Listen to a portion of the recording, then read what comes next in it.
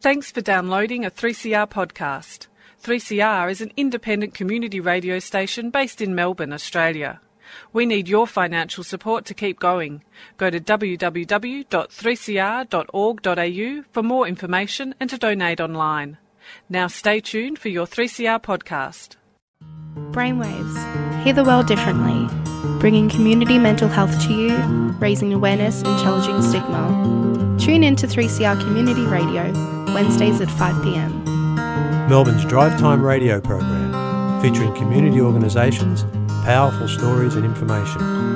Find us at brainwaves.org.au. Proudly sponsored by Wellways Australia. Hello and welcome to Brainwaves on 3CR 855 AM on your Dial app or on the online stream. My name is Flick Manning and I'm your host for today.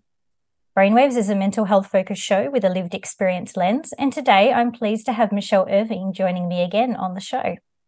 Michelle has over 15 years experience in mentoring and executive coaching for people navigating their career while living with chronic illness. Her work comes out of her own lived experience navigating chronic illness and a demanding career, and is backed by her professional training.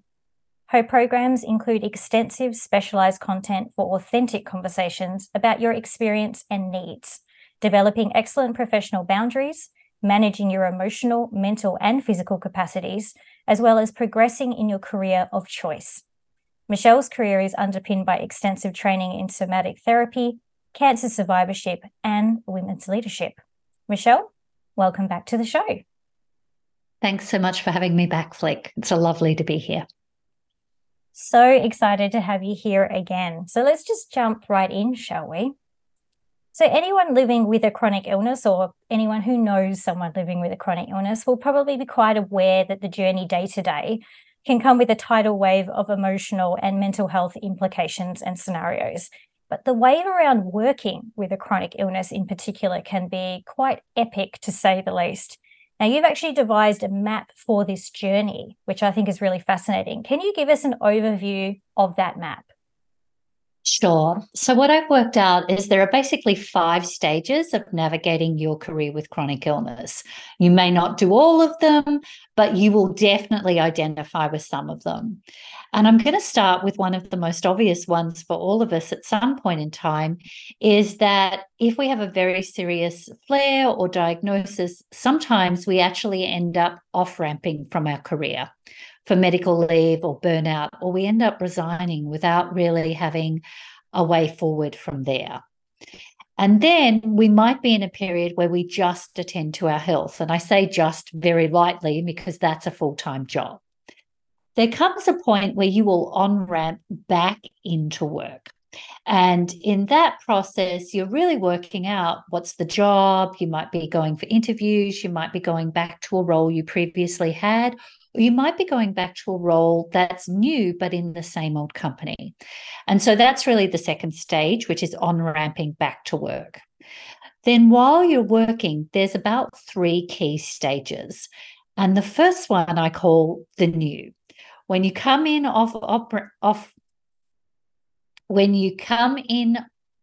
from on-ramping on, you go into the new.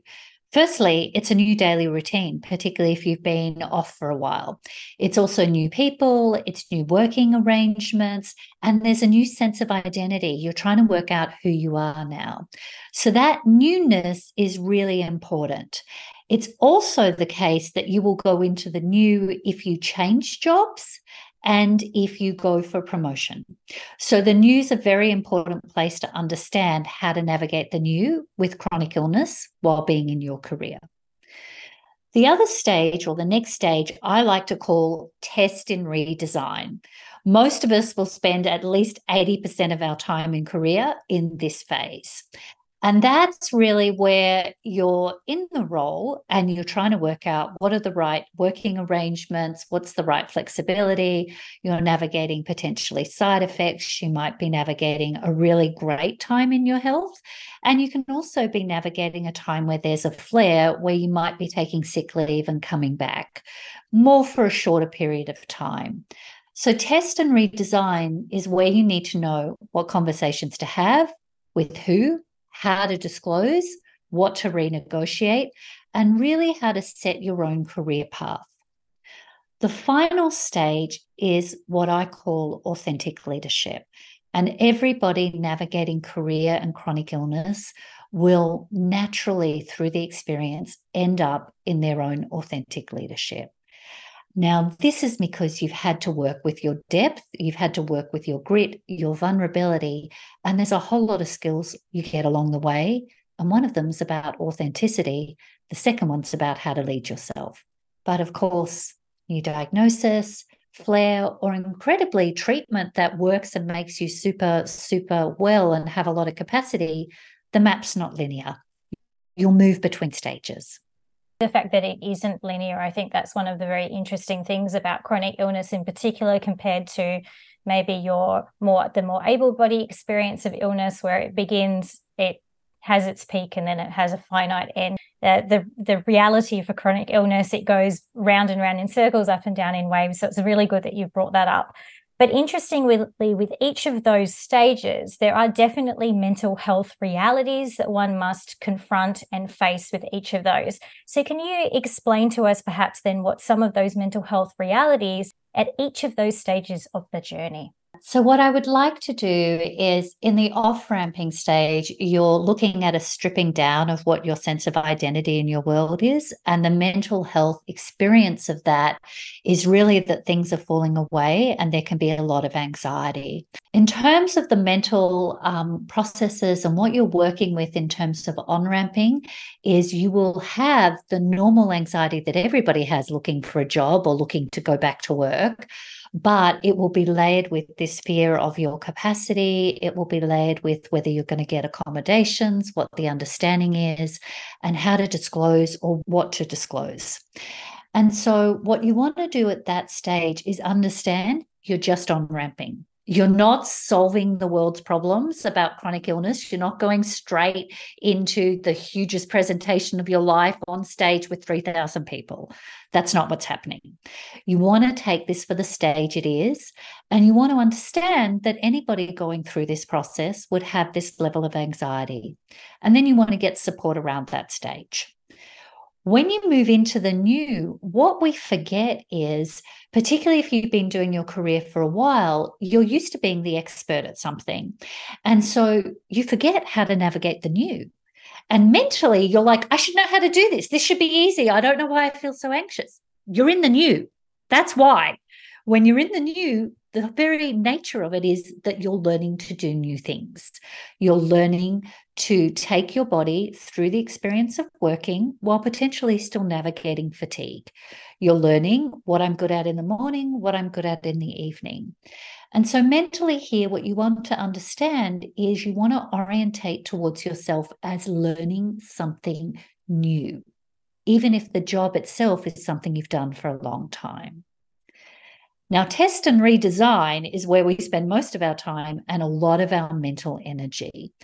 And in this phase, we can get caught up in the anxiety of maybe having a relapse. We can get caught up in feeling like we should have it all together. And we can get caught up in feeling like we should know how to do this. Test and redesign, when you are in a scientific context or even in an entrepreneur start context, what you do is you test and redesign until you get the optimal process. And so you want to understand mentally, this isn't about getting to a place. This is about having a system of mental support processes to help you go through test and redesign. And when you know how to do that, you'll have stability, because you'll know, like, mentally, when I'm in a flare, my anxiety is going to rocket. That's just what I know. So when I'm doing that at work, it's like, what can I do to support myself mentally here while I'm in a flare? And the same, when I'm having a great day, I know that my optimism is going to really kick in. So how can I use my space and that way most efficiently? And then design your day and your work processes. The more you know about yourself, design it to what is your optimal mental capacity in each of those stages. And authentic leadership, we could spend a lot of time talking about this. This is a huge mental adjustment into your authenticity. But all you need to know about that is that authentic leadership is where you start to integrate and you start to make choices for the career that you really want, for meaningful work. And your mental health will actually uptick in this first phase of authentic leadership, even though you'll be right back in the new again because you'll be learning how to do it.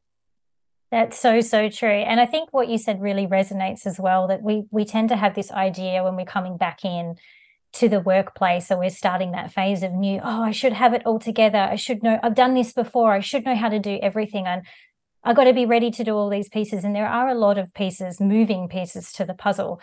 And I think sometimes it's a case of taking the pressure off, recognizing where you are actually in that map, in that journey, and then just taking a breath and recognizing you're human. All of this builds self-awareness. All of this is really great. But you, like anybody else, even able-bodied people, you can't do everything and be everything all at once. It's all stages. Thank you so much for explaining that, Michelle. That's a really beautiful way of putting it. Michelle, we were just starting to kind of touch on this a little bit before we went to the break. You mentioned disclosing your chronic illness to an employer. And I know this one actually comes up a lot for people in our community. So what have you learned about navigating that process? And in particular, what mental health implications or mindset implications can be happening as people are going through that navigation? So one of the things you want to understand is that you are living with a medical condition. And usually what happens is in our identity, we feel really apologetic about our capacity. But this is biology. This is a medical condition. This isn't actually personal. As hard as it is to say, actually, illness doesn't discriminate between good people and other people. It just is what it is. What we know from the recent University of Melbourne research around leadership and chronic illness is that even leaders living with chronic illness, 54% of them may partially disclose. 18% may never disclose. And then you've got various sort of levels of full disclosure. What we're talking about here is, let's get real. What is disclosure? Disclosure is the part of you that's going to share what is relevant for the context of the outcome for the job. So often what you're working with an manager or colleagues is you don't have to tell them anything or everything. This is up to you. What you can do, and what I find helpful in this, is to say you're working with a medical condition and you're following medical advice. And this is what the capacity is. Now, often you will say what you can't do. Let's just wipe that clean, and let's always say what your capacity is that you can do. Once you start to operate from what you can do, you are setting a boundary in the conversation and you're actually leading it. And this links into your authentic leadership. Because when you get immersed in the apology and what you can't do and that sort of overwhelm, everybody else's emotional and mental energy is going into that space with you. Whereas when you stand in your autonomy and your confidence of, this is what I can do, and that might contract and expand on any given day, even any given week. But when you hold that, then you're with yourself and you're clearly communicating. And so that's one of the first things in this very quick conversation that I would share, Flick. I love that. That's so true. It's just that sort of reframing. And I know that it sounds obviously very simple when you reframe it. There's obviously stages that you go through to bring yourself to having that level of self-awareness. But one of the things that very often comes up, and I love the way that you phrase this, is very often when somebody is chronically ill, particularly that maybe it's a new diagnosis or it's a new phase of their condition that they're confronting for the first time, that people can feel lost at sea. So how does somebody go from feeling lost at sea to feeling confident in those leadership abilities and capabilities as an employee, whilst also maintaining their authenticity and emotional integrity in the workplace? A fantastic question, Flick, and it's a big question. So let me give you just a couple of points. When you are feeling lost at sea, one of the things that I would always direct your attention to is that you have navigated the unknown before. You actually do know how to navigate the unknown. You know that when you feel in the unknown, you don't know what's happening, but most things you figure out. And the things you figure out are the important things. And you also do a sifting and sorting about what's important and what's not. So just when you feel that lost at sea, just know that you've actually done this before and you're in a sifting and sorting phase. The other thing about this is the emotional integrity.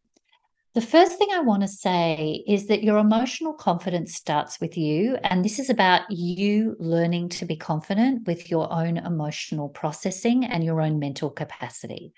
So this is not a fake it till you make it. You can be in your integrity first with yourself. And what I would do is always redirect you into yourself and what you choose to share in your emotional integrity. Now, it's not for the other people's benefit at this stage. It's actually just for you. So some of us are introverts and we like to keep everything, quiet internally till we've processed it. Other people might be extroverts and verbal processors. And so if you feel that that's your own sort of dynamic, find somebody who's a good ally in this, or even somebody who might have been through this themselves and have some tips for you. You do not have to do it alone. And in this process, which we'll talk about, we're actually creating a whole lot of resources for people to come and find and access so you can hear the stories about how people have done this. And then trust yourself. Authentic leadership is about your capacity to trust yourself. Chronic illness means that you might not have that front and center, but actually navigating chronic illness, you will learn to trust yourself more deeply than ever before.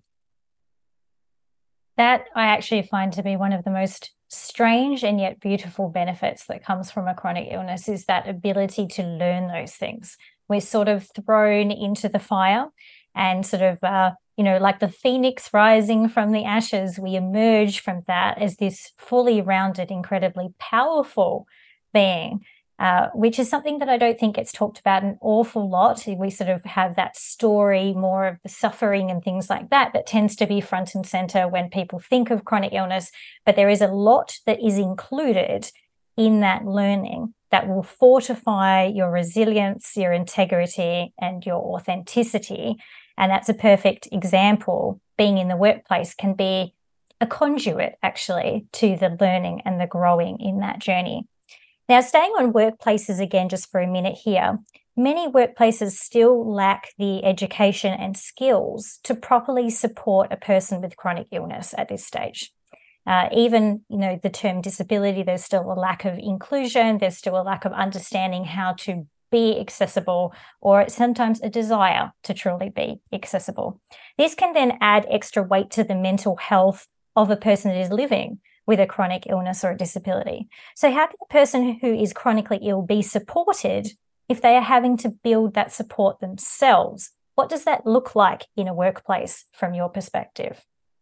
It's a fantastic question again, Flick. What you're looking for, firstly, is that this is your mental, emotional, and physical well-being. And for some of us, even our spiritual well-being, the connection into our own heart that is guiding us forward in our life. So the first thing you want to do is be connected and do almost an audit. What helps my mental well-being? Just in yourself, not asking anybody else to do anything. What helps me emotionally?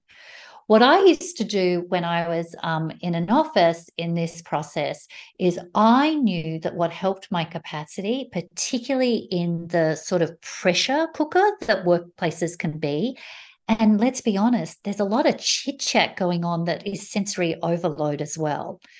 So the two things I would do for my own well-being, firstly, I'm a meditator, so I would actually go book a training room under the radar and I would go and meditate.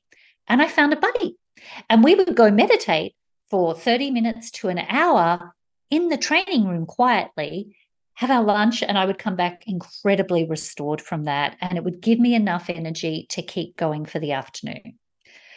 The other thing I would do is that I would go take a walk. The office was quite near some gardens, but I would go look for some green space and I would actually lie down on the earth if I could. And that reboots the connection between me in a body, and it gives me literally a place of grounding. So different conditions, each of these will work differently for you. Find what supports you mentally, emotionally, physically, and potentially even spiritually, which might be a buddy. And then when those are grounded and in place, start to notice where you shrink because you feel overwhelmed at the office, or where you feel a bit more explosive and really agitated. And when that happens, know that you are outside of yourself and you're over in what everybody else is doing. And have a practice to come back to yourself and say, actually, I'm off balance. And then work out how to rebalance yourself. We could talk for ages about all the things you could do in this, Flick.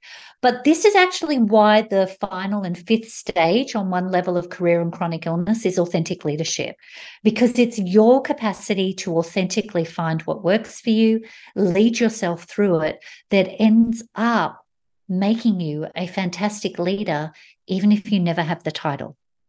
I always ended up being the leader at the office because emotionally I was leading the process into connection.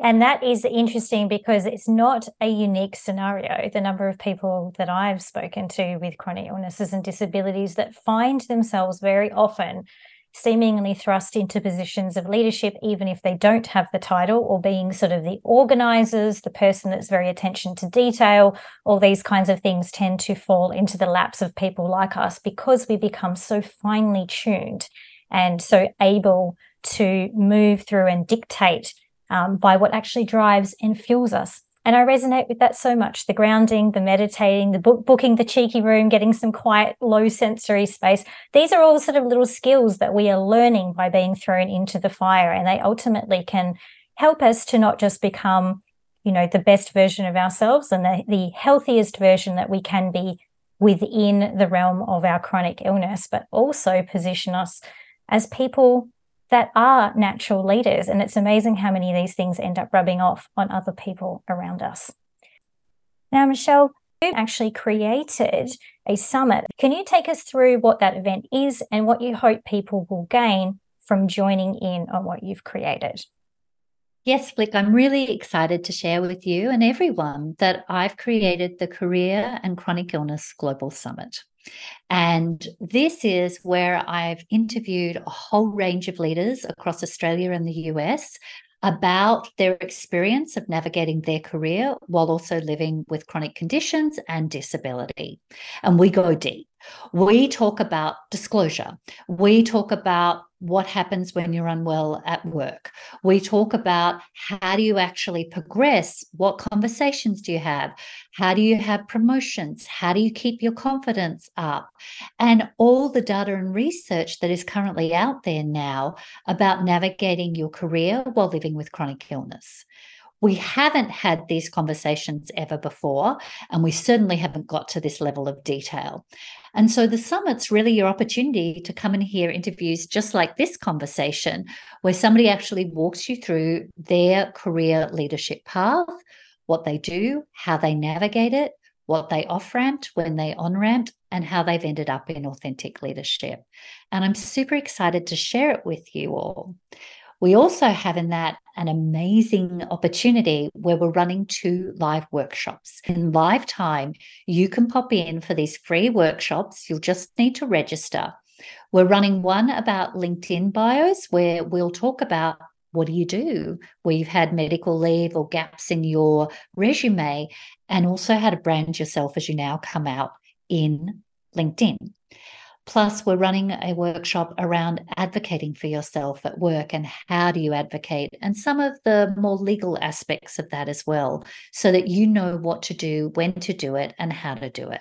So the whole summit starts the 12th of September. It runs to the 15th of September, and you'll be able to find the website at careerandchronicillness.com/summit. Beautiful. I am so genuinely excited for this because, like you said, it hasn't been done before. And there are so many people, as you said, in our population that are looking for this exact information. And currently, thinking that they're alone in it and not really knowing who to talk to. And that just adds to the mental health journey that we're already going through. So by having that information in place, it really can dial down some of the anxiety, the grief, the worry that we are experiencing as we try to navigate the journey. It's so beautiful that you've done this, Michelle. Thank you so much. Now, unfortunately, we do have to wrap up our time together, but I'm thrilled that we got to touch on this, and I hope that people do jump on board. Michelle, thank you so much for sharing your experience with us on the show today. Thanks so much, Flick, for having me. Absolute pleasure. Now, wherever you are and whatever you're doing right now, thank you for also staying tuned to Radical Radio and for supporting Brainwaves. Remember, of course, that your mental health is of equal importance to your physical health. So if you've not done so today already, let's bring them together now for a moment of beautiful alignment, starting with a lovely deep inhale, a lovely, nice exhale. And please shower yourself with the kindness that you so easily give to others. I look forward to joining you next time on Brainwaves. You've been listening to a 3CR podcast produced in the studios of independent community radio station 3CR in Melbourne, Australia. For more information, go to allthews.3cr.org.au.